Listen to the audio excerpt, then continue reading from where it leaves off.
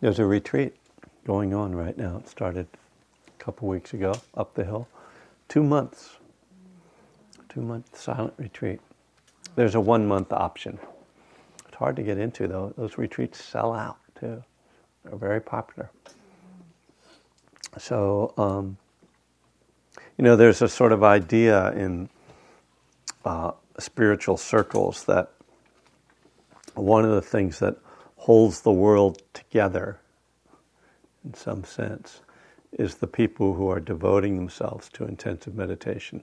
There's even mythology about that there are certain mystics in the caves in the Himalayas who are doing, it's only because of their deep, deep meditation practice that the world doesn't explode into more insanity. It would be hard to imagine, but I guess it's always possible to be more insane.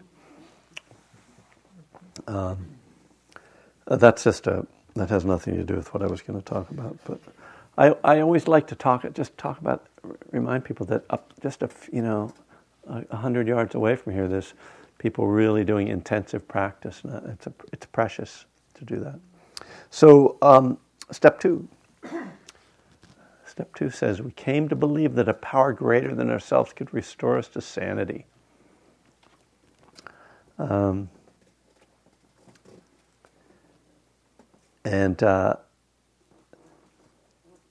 When I first saw that, it was like, okay, so if I believe in God, I'll be fixed, right? That's what the step is saying.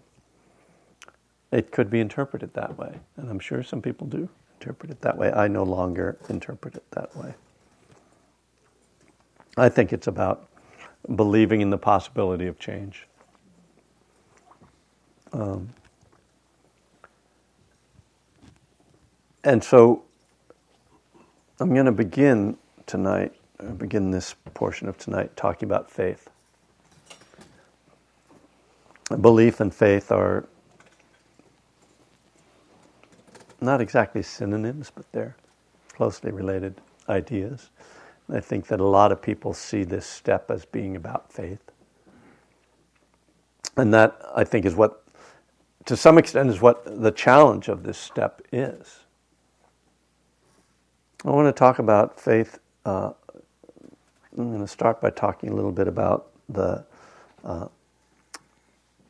faith's role in the Buddhist tradition and Buddhist practice. We have this term, faith-based religions. A term I find somewhat unpleasant. I don't know why. But Buddhism, I think, would typically not be included in that list of faith-based religions.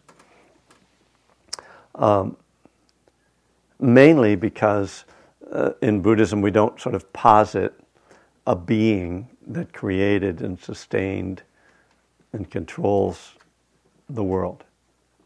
In other words, we don't have God, capital G, in Buddhism. And so that seems to be sort of the defining characteristic of a faith-based religion. And I'm just saying that. I don't know if that's exactly true, but it seems I think you can accept that as kind of a starting point. I hope you will. So I think that one of the things that draws people to Buddhism in contemporary times in our culture is that they don't think of it as a faith-based religion because they don't like faith, or they're alienated by some of the things that faith-based religions teach. And certainly that's something that has appealed to me.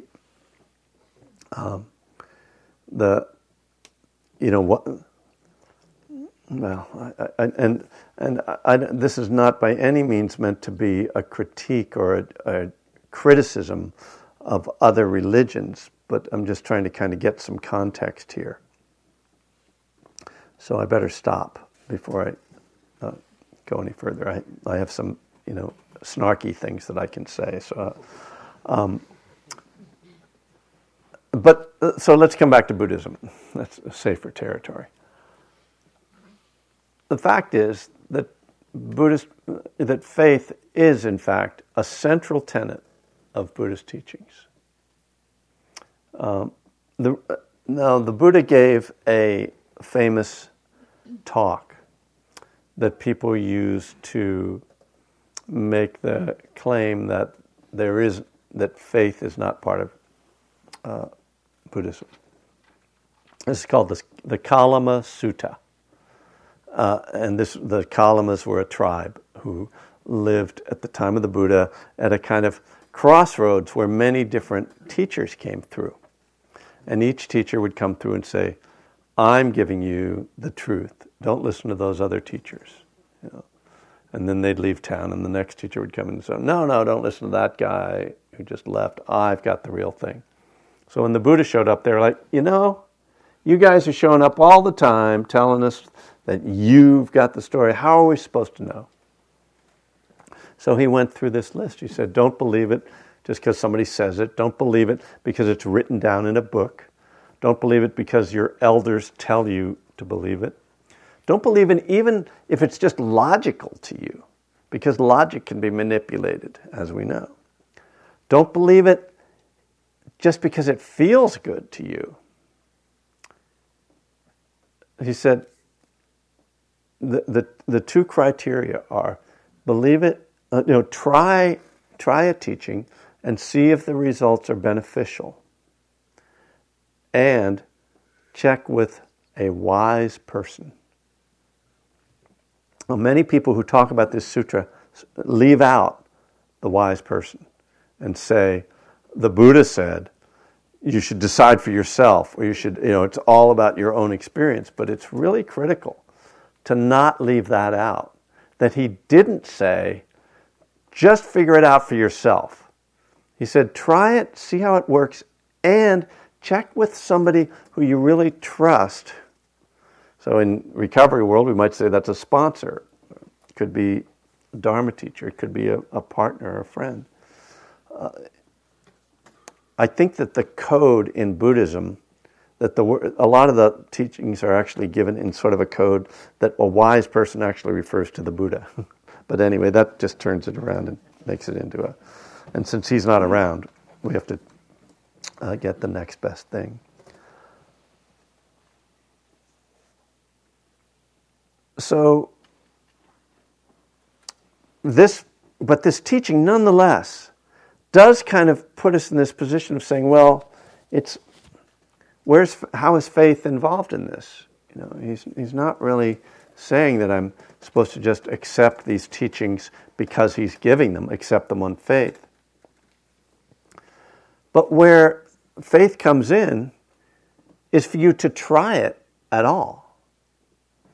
If you didn't have some faith, you wouldn't be here tonight. If you didn't have some faith in meditation, if you've never meditated before and you came in here, why would you come here to sit here and do nothing, for half an hour? If you didn't have some faith that was going to be beneficial. If you haven't experienced it, so what are you basing that on? Right? You have some faith, you have some inkling. So what's really critical about faith, first of all, in Buddhism, is that it's the thing that motivates us to take the first step, if you will. If we don't believe that there's any value in doing something, we'll never even try it. And as step 2 says, if we don't believe that there is potential for change or transformation, we won't take the steps or the actions that allow for that transformation. So this is how practical faith works. It's not, I'm going to believe that some magical thing is going to come out of the sky and fix me, or if I say these words, I'm going to be healed. Or it's much more down to earth than that. It's much more practical than that. But it has a very real impact on our lives. I would claim, without having thought about it very much, that every action we take is based on faith to some degree or other. I believe that when I get in my car and I turn the key, I have faith that the car's going to start. Now, occasionally it doesn't, right? But and somehow I trust that the roads are going to be there, that Berkeley is still going to be there when I get back. Maybe this sounds absurd, but there's, if we don't have any belief in things, we just never act on them. And this is what's really critical, because coming back to recovery, this is why step 2 is so important. I don't think the important part of step 2 is believing that God will keep you sober. I think the important part of it is believing that I am someone who can get and stay sober or clean or stay in recovery, whatever your addiction is. Sober is just another shorthand. I think what undermines people much more than lacking a belief in God is lacking a belief in themselves. So the faith that we're really talking about isn't faith in something out there, it's faith in something in here. And this is something we all have to look at. How do I limit myself? How do I limit my own life by my beliefs about myself, about my own potential? When I was in high school, I started to experience depression, and the feeling I had was that I basically couldn't function, and that the only thing I could do was play music. I didn't feel as if I could stay in school, and so I didn't. I really didn't believe that I could go to college, and so I didn't. I pursued music as a career, which was nice, in a certain way, but it was this incredibly limiting self-image of what I believed I was capable of. Now, I was fortunate that there was something I believed I was capable of, and there was something I loved that I could do, but my life became very circumscribed. I believed that I needed to be stoned all the time. I didn't have faith in my own capacity to be with life as it was. I didn't trust that I could handle it, that life could be worth living if I weren't high. So this is faith, right? Is life worth living without being intoxicated? And I think that this is one of the beliefs that we adopt when we become addicts, that in some ways that this is the best way to live. That those suckers, when I would be, maybe, going to bed when everybody else in the world was getting up, because I was a musician and we were up all night. And I would, hear people's cars starting as they were going off to the office. I thought they were the suckers, Hey, I'm free to be high and to play music, and it's cool. And anyway, they have to go to work and be straight all day. Whenever I had a day job, I would just sneak outside and get high, so I didn't keep me from being high. But it's this. So there's, part of faith is overcoming fear. Fundamentally, I had a fear of life, of feeling life unfiltered, unintoxicated, undiluted. One of the things that happens as we come into recovery, there's this sense, and maybe might not be true for everyone, but I know it was true for me, and I've heard it from many other people. There's this sense that it's really the opposite of how my life has become, and it's the opposite of what I was sort of describing. There's a sense that now my life is going to really shrink, because all I'm going to do is go to those meetings, and it's going to be so boring and gray, all the color and excitement of life is going to be gone. As though, like, getting stoned for like 20 years was so exciting. You know what I mean? It's like what we used to call partying. I stopped being a party a long time ago. That was not a party. So, that we come into recovery not just with the struggle of letting go of an addiction, but letting go of a whole worldview and a whole belief system about life and about ourselves and how we're going to experience it and how we're going to live with it. So there's this fear. And of course, faith is an antidote to fear. Faith is a way of holding fear. That we can say to ourselves, this is really scary and difficult, but it's going to be okay. I have a little exercise in my workbook. It's called I'll Be Okay. It's for step 2. And where you just ask someone, one person just says, I'll be okay because, and then they fill that in. And the person they're doing the exercise with just says, yes, you'll be okay. What else? Well, I'll be okay because I have a program. Yes, okay. Good. So what else? Well, I'll be okay because... And then you have to keep filling it out. I never did it myself, thank God. I don't know. I ran out of things already. But it's a fundamental question, and it's really it's a fundamental feeling we get when we get into recovery that is our faith, that we're going to be okay.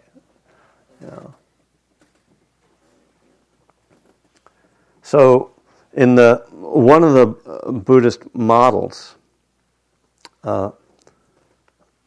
called the 5 spiritual powers. The Buddha puts kind of mindfulness at the top, and then he has energy and concentration, and faith and wisdom. And these are sort of relationships.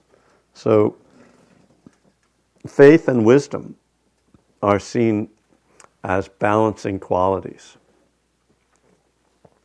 If we have so much faith that we don't question anything or think about it, we can wind up following some sort of misguided teachings. Which I had that experience, so I know of what I speak. The first stage of faith is called bright faith, and it's this just really getting excited, and you're just totally into it, or the person, or the teacher, or the teaching. But there isn't much reflection, and as energizing as that kind of faith is, there's also a risk inherent in it, because there's so much faith that there's not much discernment or wisdom going along with it. So you wind up, this is what you see in a cult. You believe in the guru, and if they say, give me all your money and your wives and your, or, well, I guess most people don't have multiple wives. So and just follow me, and it's all going to be, I'll take care of you. It's this sort of unquestioned faith. On the other hand, if you're all intellect, and this isn't exactly wisdom, but if all you do, if all you do is sort of critique things or judge them or analyze them, or even if you get really into the esoterica of Buddhism, like, oh yeah, not self-emptiness, okay, that's really interesting, but you don't have anything in the heart to give or to open, then it becomes this very dry sort of just intellectual exercise. And that, there's lots of people who, they call them bedstand Buddhists. They have a stack of Buddhist books by their bed. Anybody out here? We read them and then that's it. That's just all in the head, right? Oh yeah, that's great book, But the practice is brought alive not with the head, but at the heart and with the body. Putting our body on the line in a, safe way. So this is how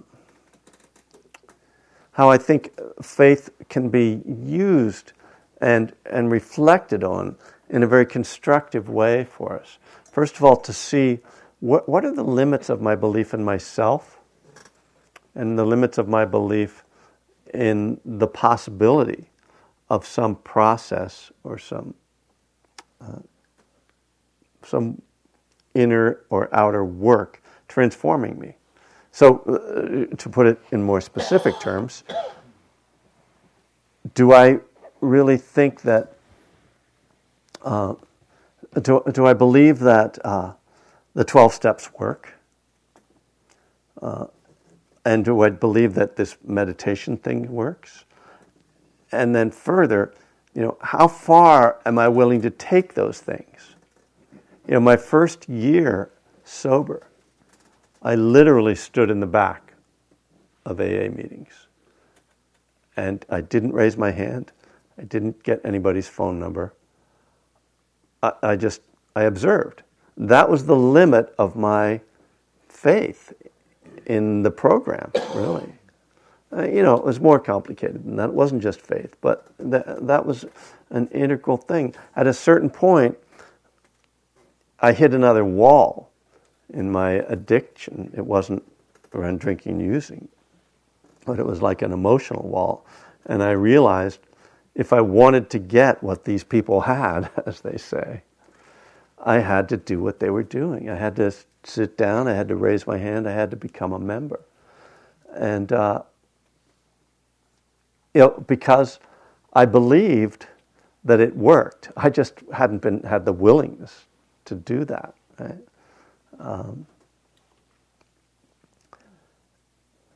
And what the steps then tell us is to keep just doing the next right thing. Well, maybe the steps don't exactly tell us that. The program tells us that. And step 3 to me implies that I need to, kind of take risks. I need to see that nothing really is going to change until I start to do things that bring about change. And this is the law of karma, So the law of karma simply says actions bring results. And the quality of your actions bring results of that quality. So if I do skillful or kind actions, they bring skillful and kind results. If I do unskillful, unkind actions, that's the kind of results I get. So the program is telling us, and the Buddha is telling us, to do a certain type of actions. But further, that no actions, brings no results, right? So I could, I got sober and I stood in the back of the rooms. I had taken a certain amount of actions and I got a certain amount of results, but it was really limited. When I started to act more in the program, that actually inspired me to do more outside the program, because I started to see that real change was possible for me. So it wasn't until I was 37 or 38 years old, 2 or 3 years sober, that I realized what I had believed about myself as a 16-year-old was not true. That actually I could go to school, that I could enjoy life, that I could, be in a relationship that was not just about self-centered, satisfying my own self-centered cravings. And that's another step of faith. Going back to school, I just remember walking across the campus of Santa Monica College in order to do whatever I had to do, which I didn't even know what I had to do, saying the Serenity Prayer over and over, because I was scared as hell. But I had that faith, right? That something can really change. If we don't think that anything can change in our lives, then essentially we don't believe in the law of cause and effect. So this is the other aspect of step 2 that I think is valuable to reflect on. If we really feel stuck, if it's just as basic as I don't believe I can stay sober, or it's more complicated than that, like, whether it's around relationships or work or, emotional life. If I believe that those things can't change, then I don't believe that there's such a thing as cause and effect. I just believe that things are fated to be the way they are, that there's some way in which the world has frozen or is stuck and it can't be moved. So that, from a Buddhist viewpoint, would be delusion. Because the Buddha says, nothing is frozen, nothing is destined. You can get into some bad places, things can be very difficult, but actions always bring results, and the quality of those actions always brings results of that quality. Now, just as we are told in step 3, that doesn't mean I get to define exactly what happens, and I certainly don't get to define the time frame in which it happens. Change happens in its own time frame, just as spiritual growth happens in its own time frame. And that's where we get thrown back once again on faith, that we have to be able to keep showing up, and without sort of an expectation that something's going to happen for us right now, or even that something specific is going to happen for us. When I went back to school, I had this idea that I would be a therapist, because it seemed like everybody who went back to school in AA became a therapist, and that sounded good. And I thought, I've been depressed a lot, so probably I'll be a good therapist, I'll understand my clients. Seemed manageable. I wasn't going to become a computer programmer. And I went back to school, and at the end of my first semester, my English teacher took me aside and he said, "Did you ever think about being a writer?" And I kind of, withdrew, no, because I was a musician and I don't want to keep doing something in the arts and be impractical. I'm trying to get my life together here. He said, "Well, there's this really good creative writing teacher, and you might want to just take a semester with him." So what had I learned in the program? I'd learned to trust people who were more experienced than me, who gave me advice. And so I took that step. I took that class. I fell in love with writing right away. In my typical impractical and addictive way, I got hooked on it and wound up going to graduate school in creative writing. And it's just so interesting the way, our personalities don't change that much over time. Even though you might get your life more together and behave better, I got deluded with the same kind of dream. I was going to be a rock star, now I'm going to be a writer star. I'm going to be a famous novelist. Well, it doesn't matter if I'm famous as long as I'm rich, right? That's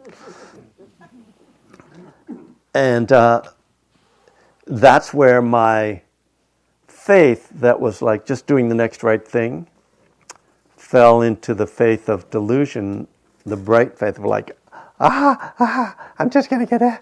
I'm just, yes. And and I finished graduate school, and nobody bought my novel, and I hit another bottom. I was 10 years sober, and I'd got 7 years of school.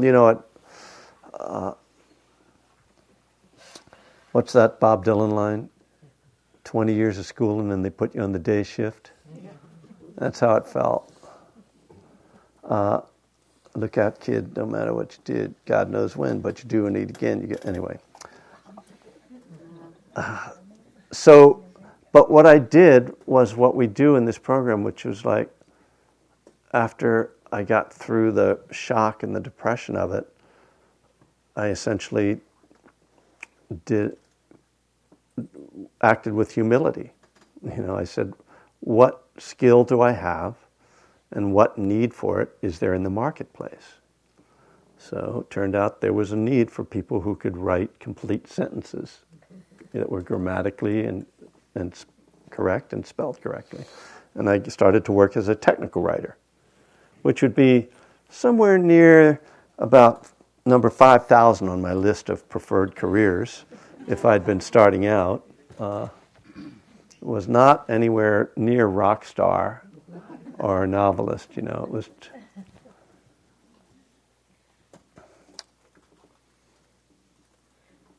But, I showed up, right? And that's the thing we learned, that because I knew by then that getting up in the morning and going to work actually wasn't that bad a thing that I used to think it was when I was stoned.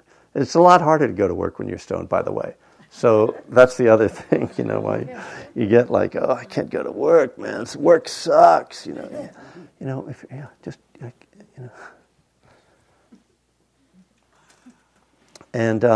and then gradually, because this stuff happens on its own time, eventually, the circumstances came together for me to write a book, and it wasn't the book that was going to make me a famous novelist. It was a book that was going to serve others, right?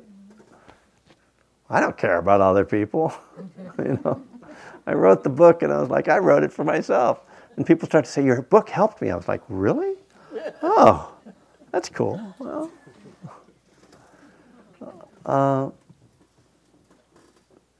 and just to bring it back to the theme of step 2, the way you write a book is that you show up one day at a time. And you put in a little bit of time each day on it. You don't have to put in a lot of time every day. You just keep showing up. And eventually, the pages pile up because you're showing up, because you're doing the next right thing. Not because you're some genius or you have some inspiration. You just show up and you do your work. And lo and behold, there's this thing. It's like, wow, I guess I wrote that. Because people think, when they see a book, they think, I could never write a book, because what they see is this completed thing, this big thing. Like I have to, like the line about swallowing the Ganges in one gulp. No. When you write a book, you just take one sip out of the Ganges at a time until, you've swallowed the whole thing. But it really takes a lot of trust, because you're plugging away. It's like, I've written 5 pages. How am I ever going to get? I've written 7 pages. I'm never going to reach 5. I'm at 15. And after a while, you're like, oh, hey, it's working. When you get to page 100, you're like, I got this thing now. And then you get writer's block. No, never mind. I don't believe in writer's block, because I'm a musician. Do you ever hear of musician's block? No. You pick up your instrument. You don't go like, where am I going to put my hands? How am I going to play an E chord? You just pick it up and you start to play, right? So I always thought writing was the same thing. You sit down, you just start to type. Same thing. In case you wanted to know how to write a book, just sit down, start typing.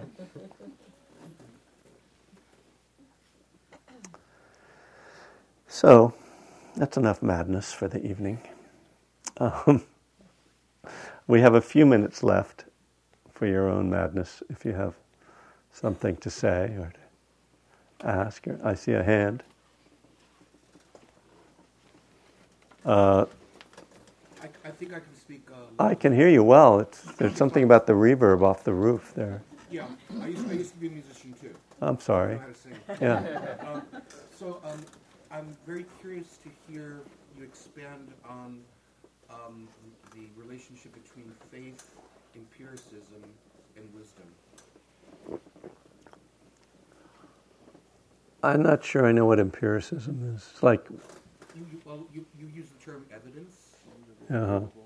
Yeah. And Did I? Positive effect. Yeah, early on. I don't remember much of what I say. Like empirical evidence, like proof? Yeah, experiential evidence versus faith versus wisdom and their relationship. Well, in the way the Buddhist approach is kind of like taking a sip of the Ganges at a time. It's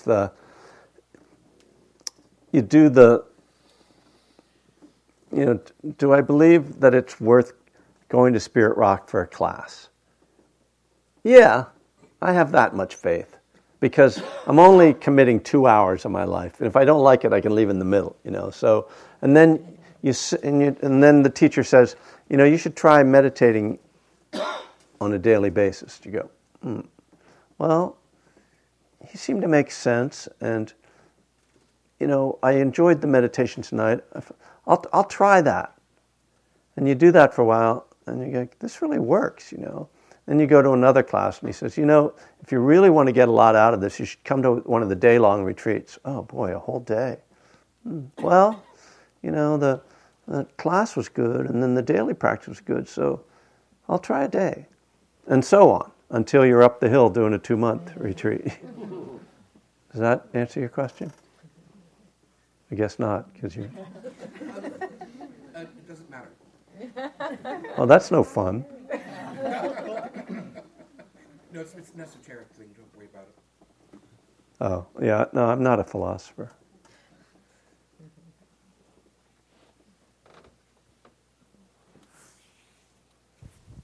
But I have heard the word heuristic.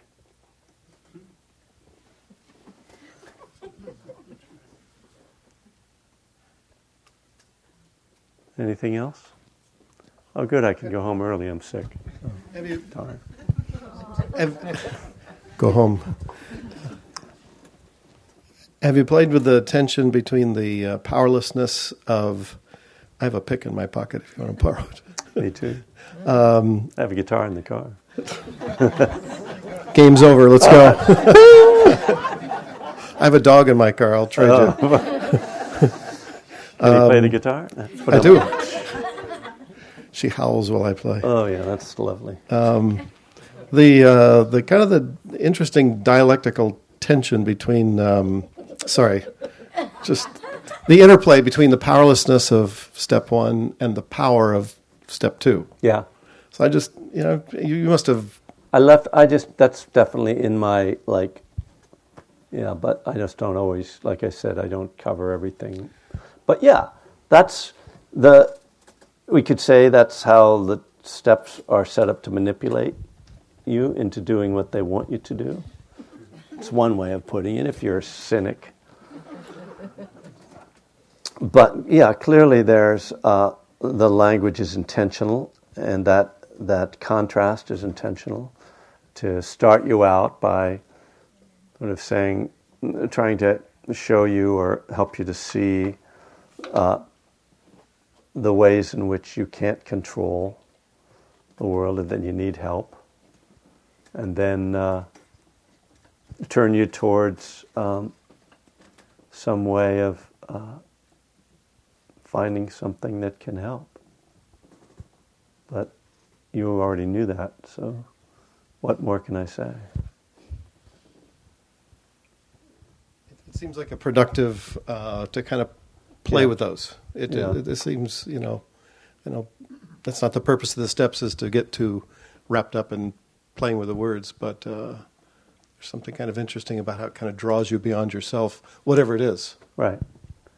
Yeah, no, I agree. And I think it's fun to play with the words. I mean, I think a lot of what I do is try to pull out a word and play with it in the steps. And that connection between step 1 and step 2 is one that I have talked about. It's a delicate thing, because I think the step 1 often gets exaggerated into saying we are powerless, period, rather than we are powerless over something. And people get, saying I'm powerless in my life. That's not very helpful. That seems to undermine the possibility of my having any agency in my own life. And I certainly don't believe that, and I don't think that the steps are really saying that. And it's another way in which I think we have to be really careful about the language of the steps and how we interpret them. Because we also say it's a program of action. So if it's a program of action, to take an action, you must have some power. You at least have the power to move your body, or even maybe. That's not necessarily. You might not be able to move your body around, but I'm just trying to. You have the power to initiate action in some way, and so sometimes I hear people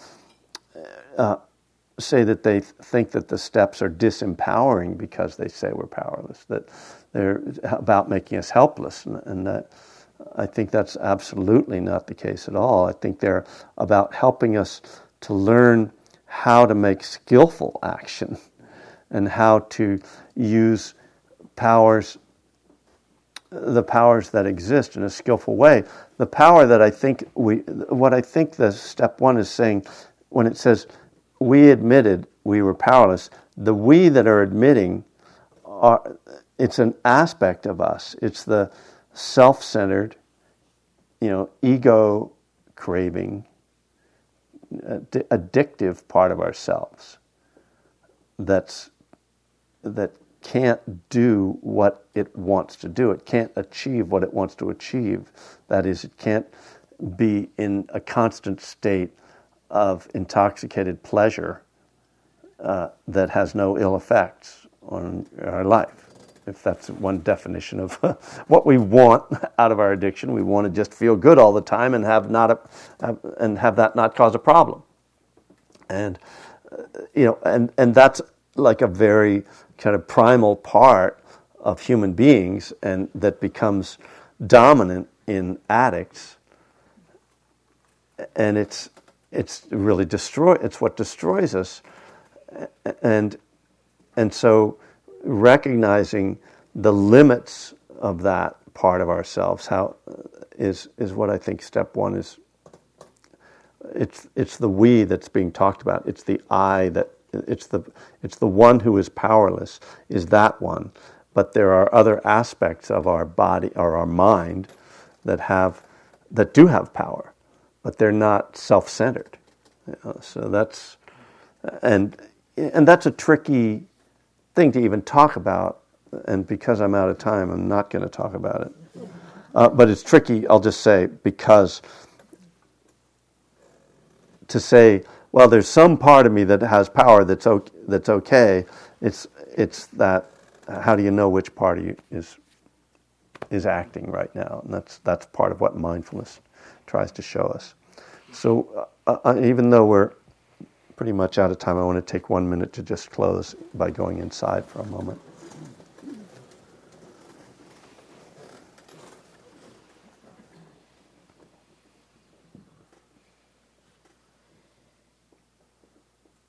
So coming together like this and practicing together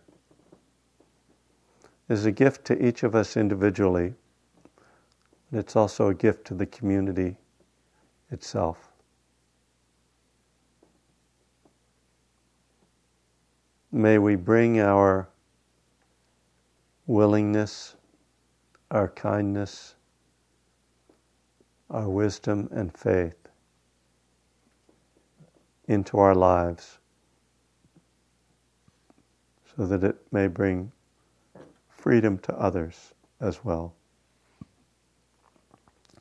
May all beings be free from suffering.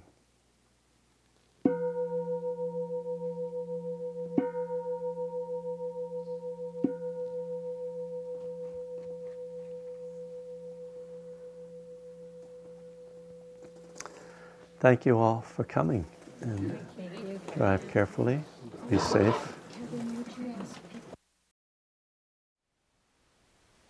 Thank you for listening. To learn how you can support the teachers and Dharma Seed, please visit dharmaseed.org/donate.